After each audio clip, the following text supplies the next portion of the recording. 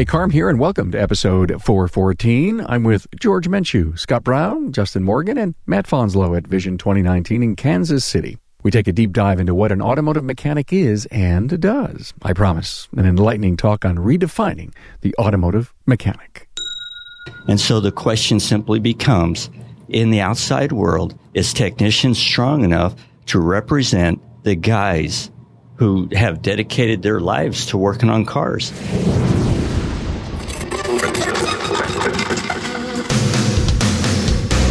Welcome, aftermarketers, to Remarkable Results Radio.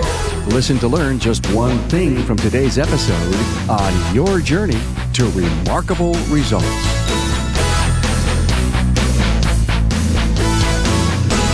Hey, Carm Capriato here. What's a mechanic? You know, Webster's dictionary would say a person who repairs and maintains a machine or machinery. Now, does it properly represent the automotive industry as a whole? Does it bring value? Prestige? Hear what our veteran automotive professionals' own take on how they would like to redefine a technician or a mechanic within our industry. Hey, have you made your plans for Apex? Did you know that some of the very best shop owners and technician training takes place at Apex? And are you looking to see the latest automotive tech? Well, get out your calendar and make plans to be there at Apex this year, November 5th through the 7th at the Sands Expo in Las Vegas. For information, visit aapexshow.com and I will see you there. Hey, do you know how glad I am to have you in the podcast ecosystem where we talk the business of the automotive aftermarket and more? Hey, I'm so glad to have had my studio again this year at Vision KC 2019, sponsored by the Midwest Auto Care Alliance. Thanks to Sherry Hamilton and President Jerry Holcomb from Milwaukee. This is the first of many interviews we captured at Vision KC. Always feel free to reach out and provide me your ideas for the podcast. And I really care what you want to hear and the topics you want discussed. Keep connected with me, Carm, at remarkableresults.biz. And with me is a very prestigious group of your industry peers.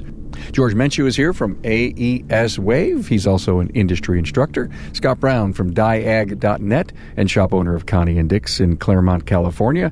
Matt Fanslow, Diagnostician and Shop Manager at Riverside Automotive in Red Wing, Minnesota, and Justin Morgan, Tech Support Specialist for LMV Bavarian and Tech Ambassador for AES Wave. Find the links to my guests' previous episodes and the talking points at remarkableresults.biz/E414. As we discuss bringing a new definition to the automotive mechanic, we're not trying to build a pecking order, but to define the outcome of the investment in training and knowledge of technology necessary to work on today's vehicles. Hey, you'll love the true power of this discussion as we go deep in. Keep an open mind. We're here to excite your thoughts. Points of view are many in our industry, so if you like what you hear, do what you can to move these concepts forward in your daily world. Hey, warm welcome to, oh my God, look at this. Oh, if anyone could see the brain trust in this room, you'd be kind of amazed. I'm at Vision 2019 in Kansas City and the expo's going on and it's Saturday and you guys have got to be exhausted. Am I right?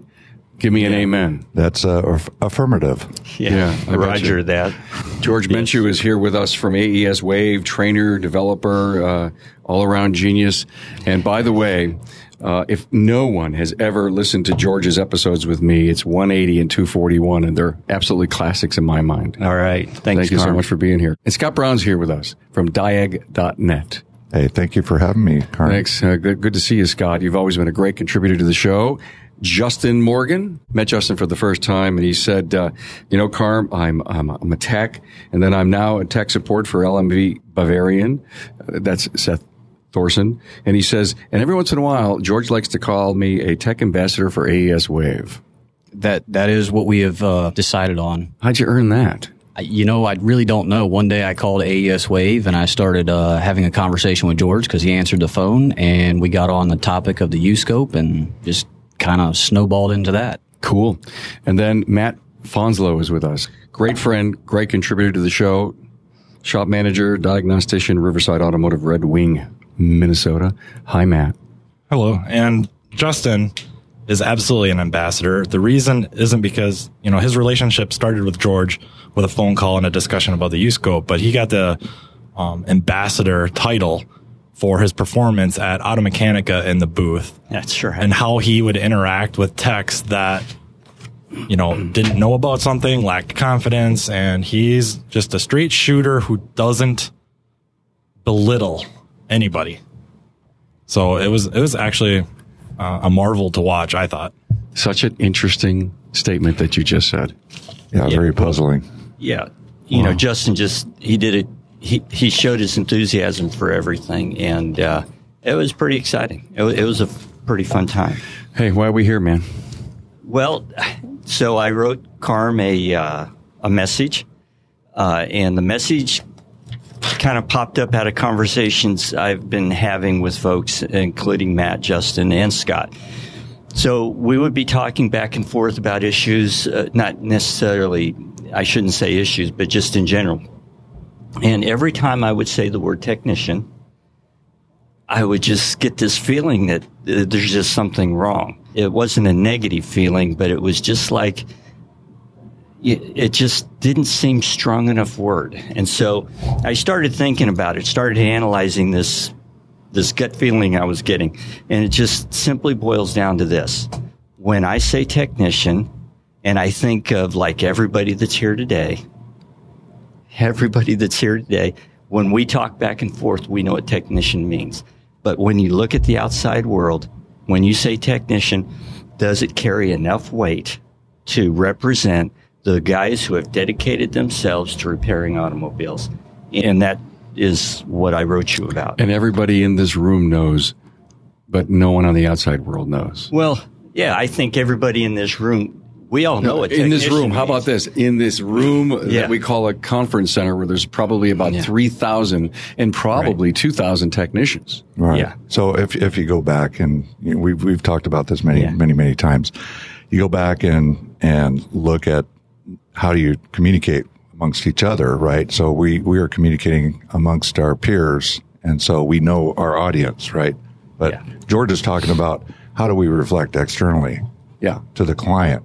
We need to value up our offering, right? The client really doesn't understand how complex these vehicles are. We're thinking like engineers. We are not engineers, but we are definitely having to outthink, the test plan or what have you that was applied to that vehicle. But moreover, if we think about the progression, the term mechanic, how do we refer to the term mechanic? We don't even really use that anymore, right? Yeah. We don't.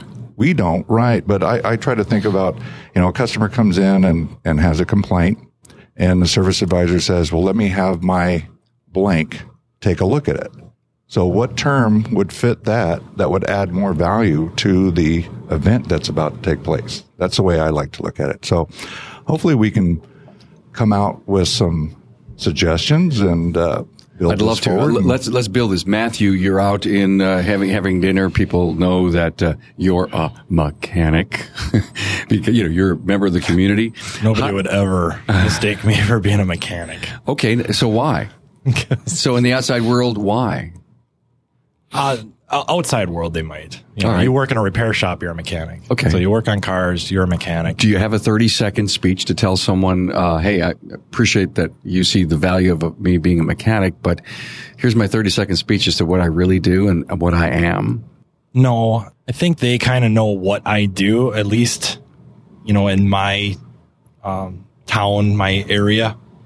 My reputation's kind of spread enough from other shops, advertising, Facebook pages, stuff like that they kind of know that I deal mostly with what Scott's referring to, that more complex type diagnostic world, programming, diagnostics, figuring stuff out. Hey guys, if the outside world knows mechanic, says mechanic, is it okay if we explain what that means? I mean, we're going to have a tough time maybe changing that paradigm, but maybe we should explain it better. I've got some thoughts on the word mechanic. So to me, the idea of being a mechanic, and first off, when I wrote you this letter, my goal wasn't to show some level of, some levels of being a technician, for example.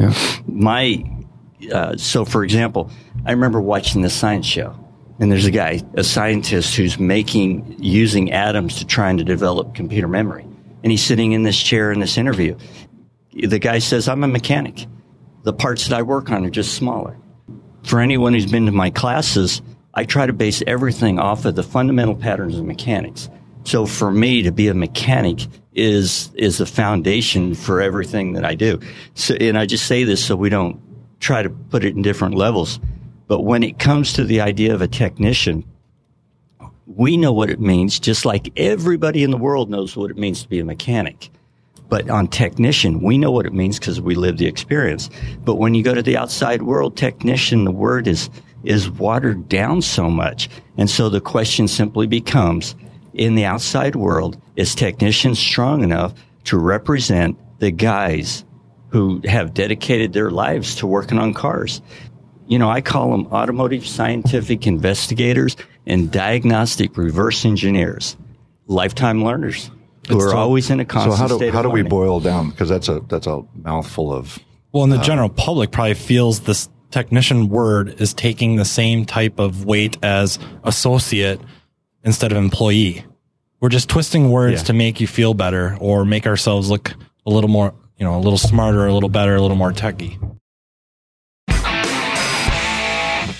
You put your heart and soul into your work every day, but the automotive aftermarket, it moves fast. And staying competitive means staying up to date on the very latest training and new products. At APEX, the Automotive Aftermarket Product Expo, the training sessions are some of the best I've ever seen, and they all take place over a 3-day period, all under one roof. APEX training is geared toward shop owners, technicians, auto parts retailers, and warehouse distributors, and each year, APEX adds new programs to make sure you stay ahead. In 2018 alone, APEX added shop equipment and technology training and electric car and alternative fuel vehicle training. Now keep in mind, these sessions are taught by many of the top trainers in the industry. Mark your calendar now to attend APEX 2019, November 5th through the 7th at the Sands Expo in Las Vegas. To learn more, visit aapexshow.com.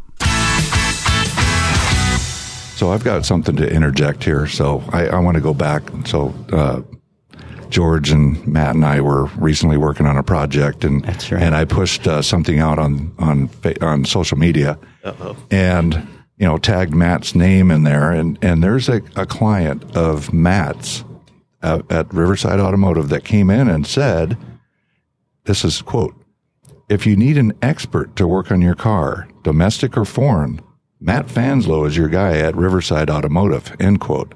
So what did he use? He said expert. That's a good one. That's pretty remarkable. I don't know who this guy is. You probably know who he is. It's Jason or Jameson. He's on my payroll. He's on your payroll. Oh, is that right? Is that true, or is that just a joke? That is a joke. Yeah. Okay. Yeah. So it's kind of, that's honorable for him to refer to him as an expert, right? So I think I've seen the term, and I think this has probably been brought forward by, corporate marketing, car care expert. I agree with George. We definitely need to have a higher level representation for what it is that we do, especially as we're marketing ourselves externally to the general public. And frankly, and I say this all the time, we're shop A, that's shop B. From the consumer's perspective, you're a repair facility that has equal abilities. I would challenge anybody to say that the consumer does not assume that everybody has some level of, or everybody's a certified person that's authorized to work on a car. And that we all know internally that is so far from the truth. And it's pretty frustrating, especially when you start looking at the layers of safety-driven components being applied to the automobile. And, we definitely need to clean up our act. So thanks. I really enjoy this conversation. So to kind of touch on what these guys are talking about, this is kind of a sensitive subject across the industry of, does it really matter what I call myself, mechanic or technician? Because guys look at it as we're trying to build a pecking order within the industry. That's not really my take on it. It's kind of what these guys are talking about is we need to change that public perception. We need to sell ourselves and our service for what it is. Whether we call ourselves mechanics or technicians or sanitation engineers, whatever it is it's not for us to have a job title so that I can make myself feel better than Matt, or I can make myself feel better than Scott or George. It's not that internal conflict that we're trying to create. We're trying to change the public perception of There are things that are mechanical, there are things that are electrical, there are things that are hydraulic, and we have guys that are approaching each of those differently. The skill sets are different. Scott just touched on that there is a varying range of experience and expertise in the industry, and we need to kind of allow the public to understand that. That's the reason that the cars are more complicated, the cost of repair is more expensive because of the steps that are involved, the risk and responsibility that we're taking in the industry. That's what we're after when we start looking and kicking around this name change. It's not, oh, I'm going to be better than you because I'm not a mechanic, I'm a technician, or I'm a diagnostic expert. It is solely for that public perception that they get a better idea of what it is we do on a daily basis. Agreed. That's pretty profound. But it does boil down to, where's the revenue coming from, right? We have to be compensated for what we do. If the consumer has no value proposition, it's very frustrating when you think about it, but I think we definitely need to boil it down. I remember seeing just recently a conversation where there was an argument about the term industry versus a trade. All right. And a guy this is on Diagnostic Network, he said, an industry typically is represented by standards and a high level of a uniform approach, and he refers to this as a trade because it's like the wild, wild west out there, and it's very, very frustrating for those of us that have been doing it right and tooling up and budgeting for training and tooling and information and spending time to travel across the country to come to an event like this to continue to advance your skill set. So are you saying the trade really describes what we are and what we do? Well, the trade, I think we're missing the fact that we are not qualifying ourselves at this higher level. Well, Bob Greenwood says we're not a trade anymore, guys. We're a profession.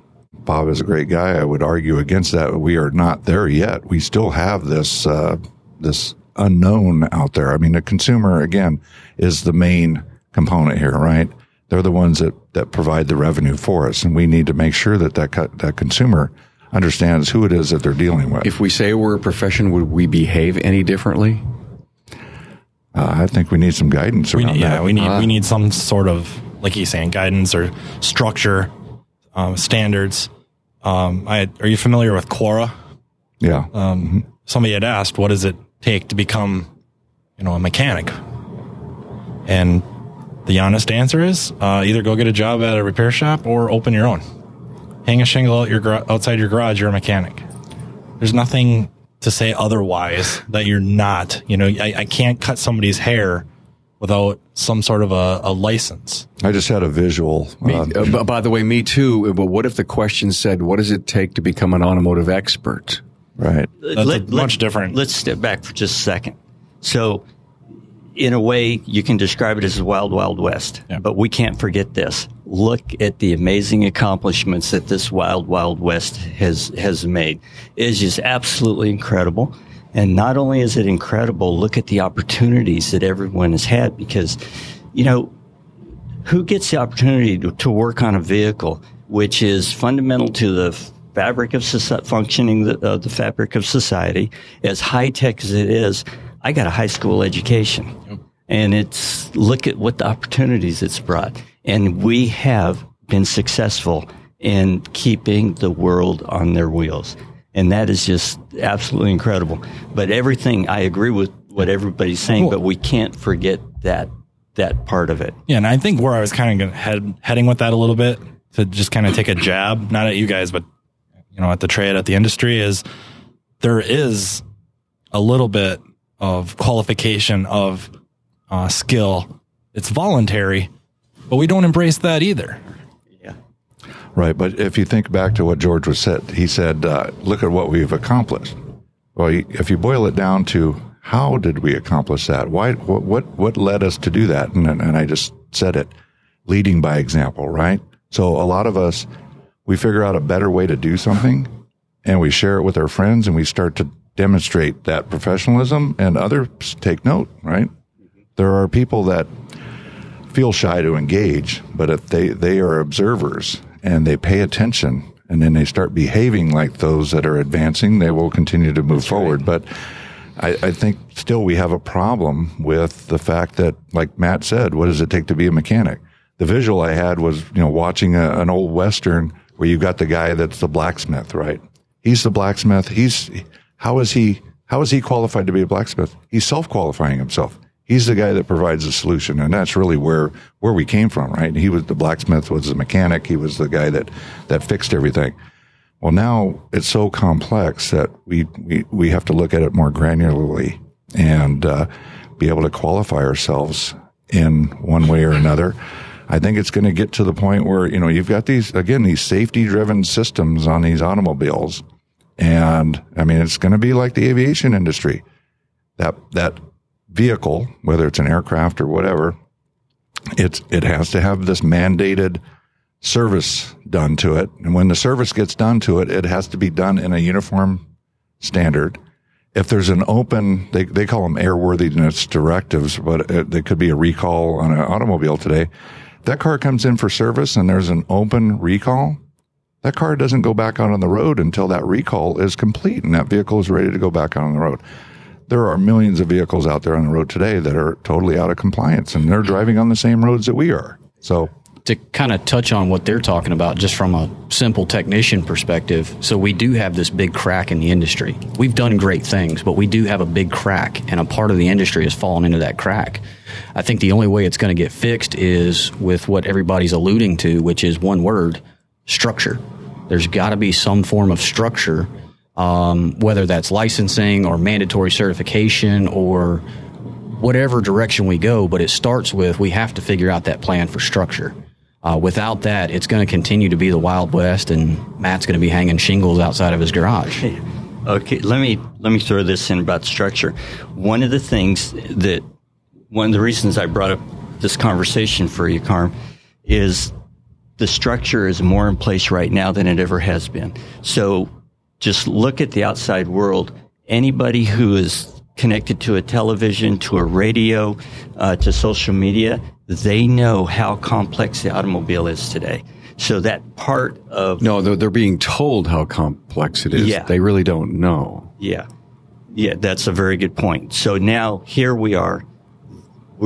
That's half of the battle right there. So everyone knows it's complex. So going back to the idea of the word technician. So we need to up our game in the way we represent ourselves so we can be in tune with that level. I mean, if we keep saying technician to the outside world, it means, how many applications is the word technician? I don't want to throw them out there, but here's an example. My dad was a virologist. He worked in the lab and made vaccines. Well, you could call him a lab technician, right? But there's a difference in saying lab technician and saying virologist. And so my point is if we start marketing ourselves right, it will help to bring on that structure. It'll help to bring on that reward if we all just take that little tiny effort that is almost effortless. As if you're a school, when you market your classes, you market your automotive program, are you using the right words that reflect where the automotive industry technology is going? So, for example, are you a diagnostic automotive expert? Would that be a way to say it instead of technician? Are you a diagnostic engineer? I'm an automotive diagnostic engineer. So if we just up our games, that's part of building that structure that says that we are more than just the Wild West. But and it's a simple change. You got a shop, you're marketing your shop. What words are you using to go hire that next technician? And so it's not a slam on anybody, but, as far as pecking orders, as Justin mentioned. So kind of to touch on what George is talking about there is we do have some stuff in place that I don't think gets utilized as well as it should. ASE is a big one. That's kind of a hot button in the industry. Whether, do we need it? Do we not need it?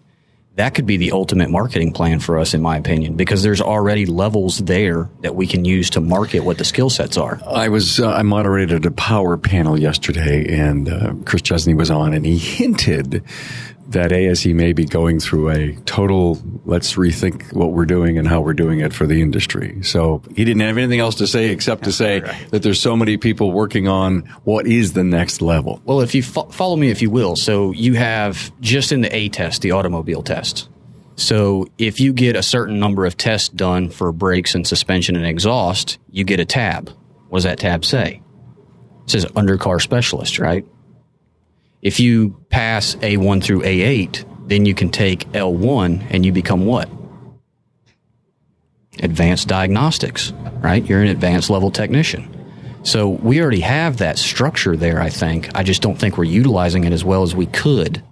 Whether the tests are being mistaken or they're not being treated to the degree of seriousness I think they should be, I think it's a good program. We have something there. Maybe we should try to build off of it more because that's going to underlie a structure that's been in place for a pretty good amount of time. Yeah, I agree with Justin there. I want to go back to what you were talking about with Chris, and ASE is already taking a step forward in doing the next level of engagement, and that's more on the continuance. Because right now you get certified, you take a test, and what's that term? 5 years. 5. So between that 5 years, the next time you got to take your test again, what's the guy doing? Maybe he's reading up a little bit, maybe he's doing some test prep, and then he's going to go in and test. And typically, what I tell people is that if you know how to do your job, this test should be a minimum, just a bare minimum. So I think really we need to empower ourselves to look at establishing our own personal minimums and say, okay, yeah, I want the ASE certs, but I don't stop there. That when I get that cert, I'm not done. But what ASE just recently announced, they announced this, you buy a subscription, an annual subscription, and you take these periodic test challenges, and you're doing that on a mobile device or what have you, and that's helping you to continually build your knowledge set, right? You're challenging yourself with some stuff that you may not normally see, and you're going, holy crap, I didn't know about that. Is that going to get to eliminate a recertification then if you continue to? Right. So one of the goals, one of the things that they're going after is trying to get those that have dropped they haven't been renewing. Mm-hmm. Well, they can actually sign into this thing and actually recertify up to, I think it's just the basic level, A1 through A8. Yep. And they can become current again. So, hey, that's a great way to engage. It's not intrusive. There's been a lot of controversy over, now I have to go to this test center. This test center is far away or what have you. They're adapting to the modern world today. And, I know there's always a worry about somebody cheating or what have you, but really, if you're a professional, I think they got that figured out, Scott. Yeah. I heard a little bit about this at Apex last year, so I've not stayed in touch with it, but it's out, huh? Mm-hmm. Well, there's no real cheating because they're kind of urging you to go look up the information. So it says there's a question available. You say, okay, I'm ready for it, and then it asks you if you're sure. And you say yes, and it gives you the question, and you have a period of time to answer the question, giving you enough time to either look it up. Answer because you know. Yep. And you couldn't obviously answer it if you know right away. Or it gives you an opportunity to go quick look it up and service information. Because they're, like Scott alluded to, they're looking at more of that continuing education. And what's really, I think, kind of cool with the this mobile app is they can now ask vehicle-specific questions. Not generally, with the regular ASE test, the initial tests you have to take to become ASE certified, where you go to the computer-based testing center, those are generic. They're not manufacturer specific. Now with the mobile app, they can say 2015 Chevy Camaro, this engine, this code. These are your test results. Here's a wiring schematic. What's the most likely? Why would it be any different on mobile than if you were sitting down in front of a desktop at a test center? Yeah, are they catering to what? Are you able to define the type of car lines that you're working on? Is that what they're doing now, or I'm not sure? Yeah, the questions I wrote were vehicle specific. Okay, and I was urged. When did you do that? When did you write them? Oh, it's probably a year and a half ago. All right, had a group. So, obviously A1 through A8. And so, okay, you wrote vehicle specific. How does it relate to the questions that I as a tech would get? Do I, like Scott said, do I say that, hey, I'm a Chevy guy or I'm a GM or a specialty shop? I think that's where it's going eventually. Okay. the first run, there just wasn't enough questions in the pool, so you got everything. You could be a GM tech and you were getting BMW questions. Because Justin's a BMW specialist, and what if there was just a BMW Which test? I think there is. I think there's a relationship with BMW and ASE now. Okay. But I like it because I'm an independent tech, all makes, all models. All right. I don't know what that question is going to be, and it gives me an opportunity to look the stuff up and figure it out. So what is the plan for making value for the ASC testing certification to the outside world? That is one of the things I was talking about with the structure is I think we're underutilizing ASE.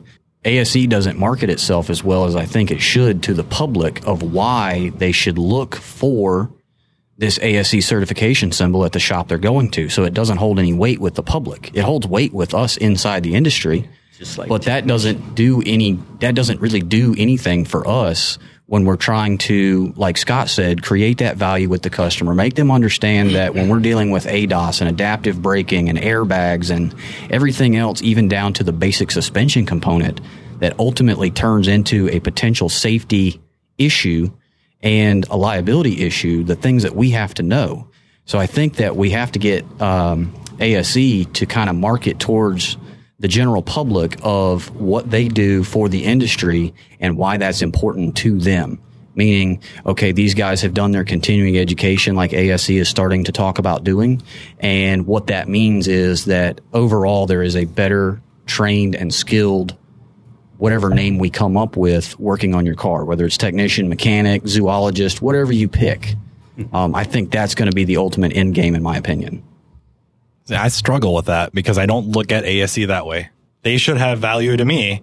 I could really care less about ASE themselves as an entity using their resources to promote to the public. That's my job. That's my service advisor's job. Why the public needs to look for the blue seal, right? Yeah, I think ASE's job is to give me a test or a credential that holds up in court. That's what it's supposed to do, Shop owners and technicians don't value the certifications because people don't come in and ask about them. Well, and then if their techs don't have ASE certifications and a customer comes in with a, maybe a bad experience at a shop that has ASE certified technicians, what do? Run it into the ground. Or, techs, we've mishandled it on the management side. We have techs that have ASE certifications. They've had it for years, 5, and it comes time to renew, and having those credentials over that time has benefited them nothing. No real respect, no pay difference, nothing. So now why? What's the driving force to go re-up my credential? It does nothing for me. My service advisor doesn't push it towards the client in front of them. The other shops run it down. So here's a concept that I've pushed before on Carm's show, and I've pushed in other conversations, and I think that one of the solutions that we can implement here is to promote from within. And here's the model: we leverage a platform like ASE and this continuing education piece, and we get other training partners to engage us. But here's what happens. Technician or a shop has a number of technicians. 80% of those technicians are in a program where they're continually involved and they're upping their game. They're meeting these levels. The recognition comes from the partners, the folks that are providing parts and other, maybe tools and equipment. And they recognize that shop that is above the norm, the zero level. And they reward them, right? They continue to reward them through discounts. So the way I found out about this, again, it goes back to what the aviation industry does. Once a pilot gets their license, they have to renew every 2 years, depending on age. But in between that 2-year period, I'm a pilot, and I had my instructor said, "Hey, you never stop learning. You're a lifetime learner." And I thought, wow, that's crazy. This is what we talk about in our automotive industry. I went to rent an aircraft at another, service center. And in order for me to rent this aircraft, I had to be registered in this, FAA wings program. And I thought, what is that? Well, it's what I just talked about, that it's a continuing education piece where you register. You take a minimum set of trainings, and there's some test outs on that stuff, and you basically qualify to a certain level. I'm basically validating or self-validating that I'm staying up to date. And now this company that rents aircraft and is probably tied to their insurance, they get a better cut because they're only renting to people that are qualified above. So going back to the insurance, every shop out there has to have a garage keeper liability policy. If they're dealing with a shop that has 80% of their techs that are at this minimal level or above minimums, they're continually engaging and they're educated, are they less of a risk than the shop that doesn't have any skin in the game, so to speak? I would say yes. Give them the discount, right? But then you market that discount. You have the other shops that are going, well, how do I get that discount? And you show them how they can do it. They can help themselves get to that solution. Yeah, you hit something that's really almost like a sore spot with me. I have never understood why parts manufacturers or distributors don't offer a benefit to an ASE certified shop or a shop with ASE certified technicians versus a walk-in customer versus a shop that does not have ASE certifications, whether it's a price discount or a change in warranty. You're a walk-in customer, you get a 10-day warranty or 15-day warranty. You're a shop that doesn't have any ASE credentials, 1 year. You're a shop with ASE credentials, a Blue Seal shop, 3-year lifetime, better labor, maybe a higher rate of labor rate or payout on labor for any kind of warranty claims.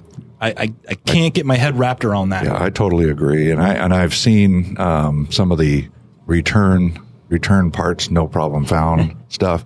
If you look at that cost center for a manufacturer, by the way, huge, in the industry, right? It's billions. Yeah. Okay. And I remember interviewing Bobby Bassett from Gates, and he actually brought the stats to the show of all the belts. I remember that. That was great. It was a great episode, and I love it. And have some background in the distribution business, and someone says, "Well, discount." He says, "You're killing me."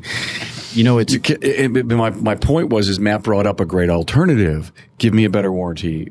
Trust me on my labor, because I think your investment in additional warranty, which is good for the facing of the customer, good for higher labor rate that you're going to give me instead of splitting it with me in half, is good. Why? Because you're going to get less.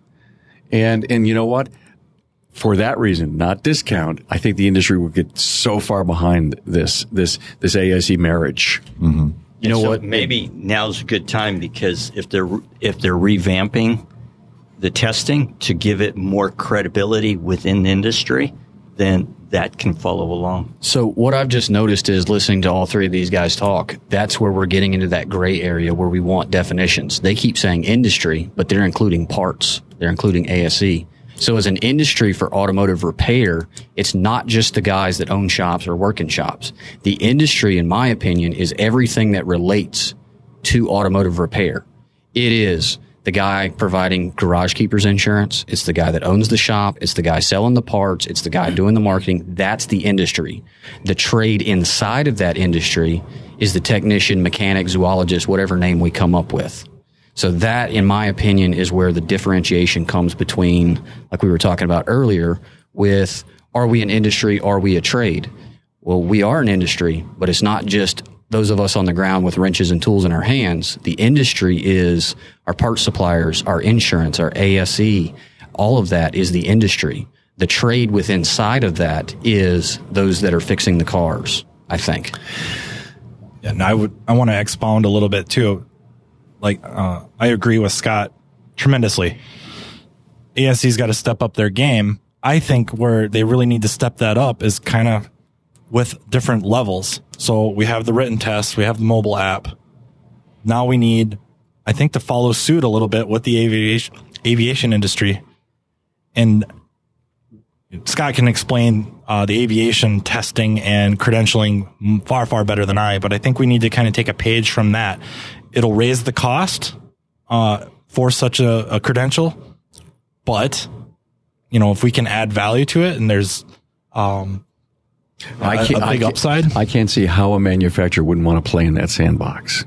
I agree. I mean, it's we're in challenging times, right? So we are exciting times. Well, they're definitely exciting, and really, this kind of dialogue needs to be had over and over again. And it goes back to what we were talking about earlier.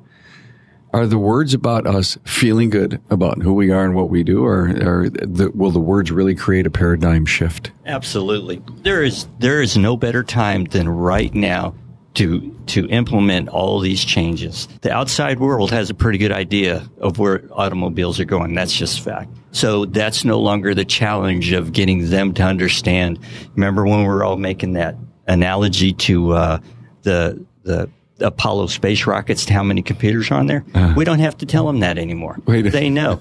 Hey, the car's becoming Terminator on wheels. Artificial intelligence. I took a ride in Scott's Tesla, and don't ever mess with a Tesla and get it pissed off at you, right, Scott? Right. Yeah, it has this mode, and so I was taking Matt for a little cruise, and we're of course in Southern California on extremely dense traffic freeway. So we're cruising along, and we put it into this new mode. It's called autopilot. Okay.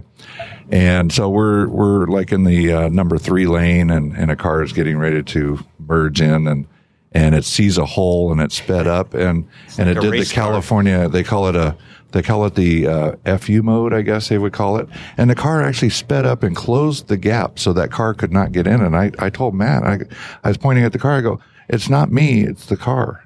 Gesturing to the driver. I'm going to assume that's probably a learned adaptation from the driver. Probably. Oh man, you just nailed me, didn't you? Yeah. Hey. I'm just calling it like I see it. And that Tesla takes off like a rocket. That's AI right there. Yeah. It's quick, and you could tell when Scott was piloting versus the autopilot.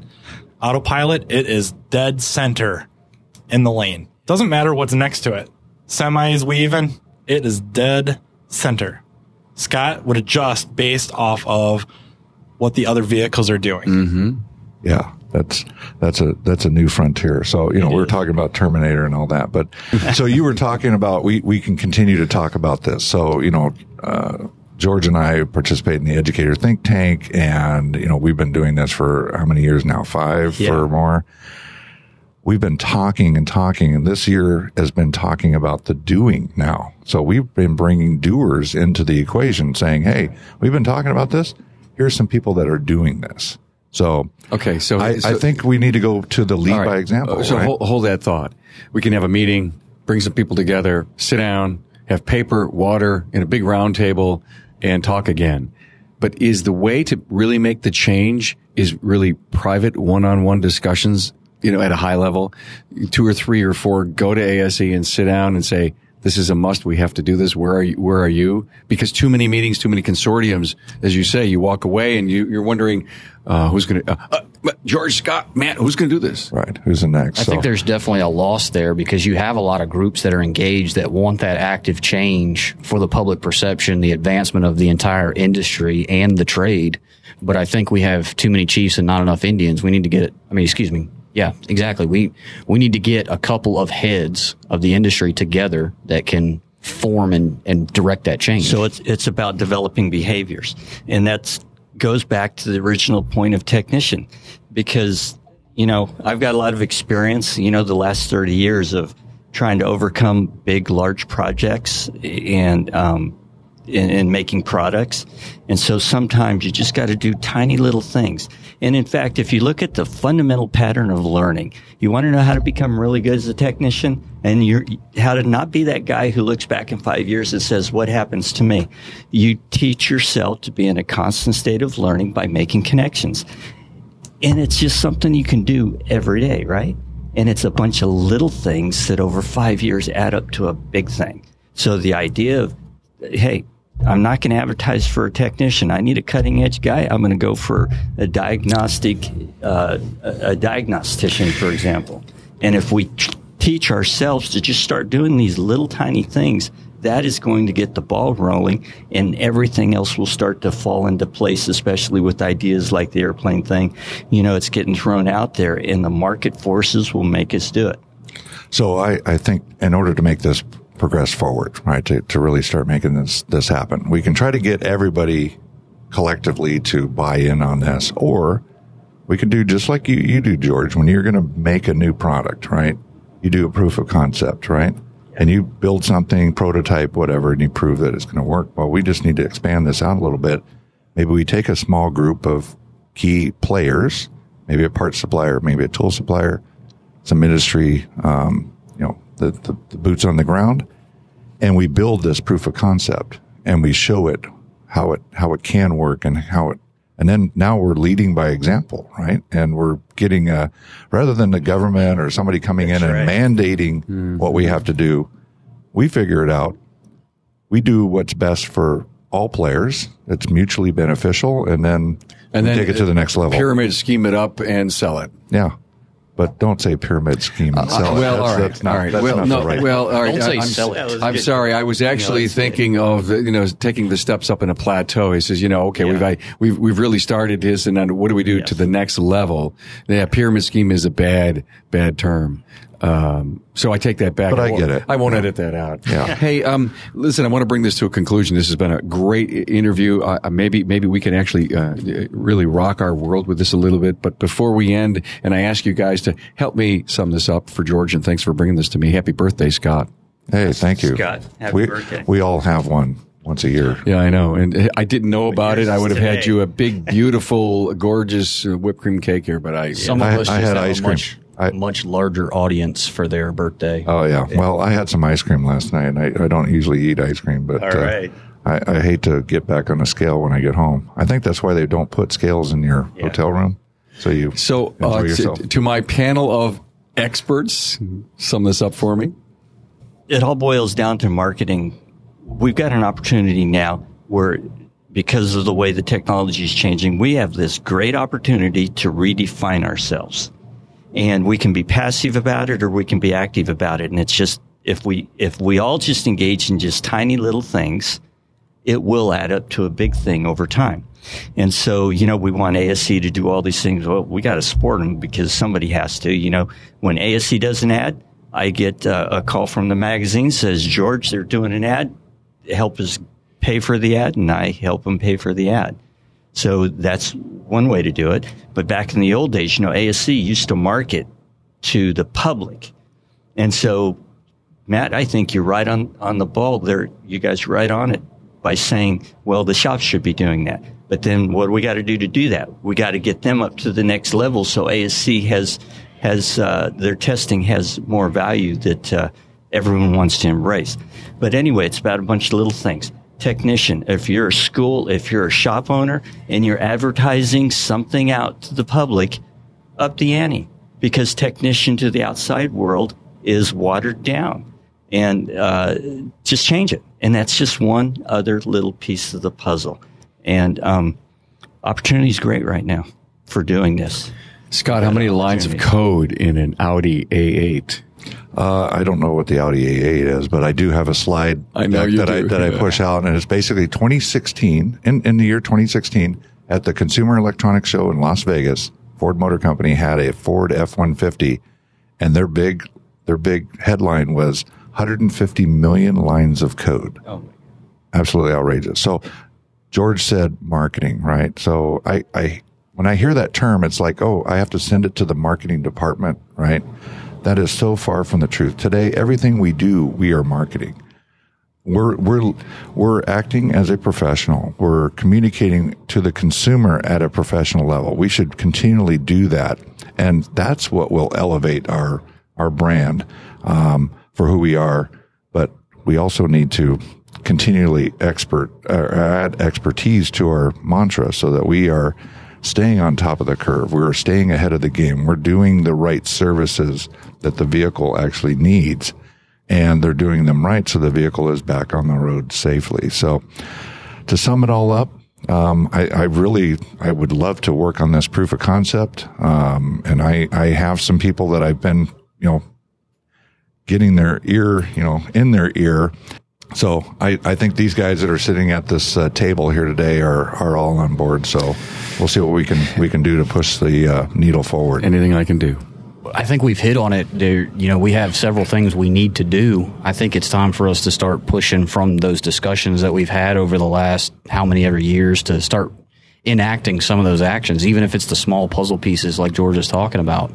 You know, whether it's we start talking about the way we present ourselves. You know, Scott mentioned everything we do now in this era that we live in is some form of marketing. Every time you get on social media, every time you send an email, every time you call a customer, anytime you do anything that involves more than one person is technically marketing in this very era now. So we have to be aware of that, and we really need to mind what we do everywhere in the public. You know, put our best foot forward every time, and that will slowly cause the industry to rise itself. And I say industry, including everything, parts, technicians, shop owners, the whole 9 yards, and then specifically the trade of the guys fixing the cars. You know, the training, the shops being clean. You don't have to have a brand new shop, big shop, but all of that plays into marketing. The way your shop looks, the way your front counter staff presents themselves, the way they explain things. Do they add value to what your technician is doing in the back? That kind of stuff. That's all marketing in this day and era. Yeah, I want to just step in and mention something. I talked to Bill Haas yesterday. You know, he's walking through the halls, and I met a lady down in Australia last year. And she is one that works with businesses to help them market themselves and manage their business, you know, similar to what Bill Haas does. She is here. She asked me, how do I get to the States? How do I, you know, up my game? And I said, you got to come to Vision. So I've been working with her over the last few months, and she's now here. She came up to me the other day and she said, you know, I sat in Bill Haas's class, and he said he was referring to the customer as not a customer, but a guest. And she said, wow, that is pretty profound. So I told Bill about this last night, and he says, wow, okay, that's pretty nice. I really like that. He says, but one thing, why do we call it a shop? So Justin was just referring it to a shop. We are a store, or and a store is kind of a bland name. We're a service center, right? Mm-hmm. We are a place that provides value. So anyways, what I'm getting at is we need to change our terminology. There we go. And it's the words. And George, that's exactly why you brought this to us. And it would be really great if we could pick the words, put them in a manifesto. Everyone gets it, right? Yeah. It says, you know, it's no longer this. We're going to talk about this. And by the way, you make you make 750,000 copies or emails or send it out. So every tech and every shop is covered, and we maybe get some buy-in, and maybe there can be some real change that happens. Mm-hmm. Exactly. Wow. By the way, I'm reading this book from Seth Godin. This is Marketing. I so recommend it. I just can't put it down. I started to read it on the way here on the airplane. Matt, final words. All right. I guess one thing we didn't mention is with all the structure, we're kind of talking about the repair facility or service center end. I think there needs to be better structure at the learning level, trade schools, community college programs, stuff like that. You know, one obvious thing to me, and I think, you know, might fall on NATEF, is for the life of me, I can't figure out why they haven't made it mandatory to be NATEF certified. And you need to have the curriculum or have in your curriculum Jorge Menchu's wiring schematic color coding. It makes no sense to me. I like Matt. It's more than just the wiring schematic. While you're doing the color coding, you're also learning about, you know, electricity, and you're also, you know, kind of drilling down or simplifying a complex system or circuit. Are we going to wake up? Are you going to be on the train for the race to the bottom, or do you want to go the other direction? Are you an expert? Your customers seem to think so. Yeah. Hey, he's an automotive scientific investigator and expert diagnostic reverse engineer. I like George. I love it. Hey, thank you so much to Jorge Menchu, AES Wave trainer developer, Matt Fanslow, shop manager, diagnostician, expert at Riverside Automotive, Red Wing, Minnesota, Justin Morgan, LMV Bavarian tech support, and Scott Brown from diag.net. Thanks, guys. Hey, thank you. Thanks very much. Thanks for being on board to listen and learn from the premier automotive aftermarket podcast. Until next time.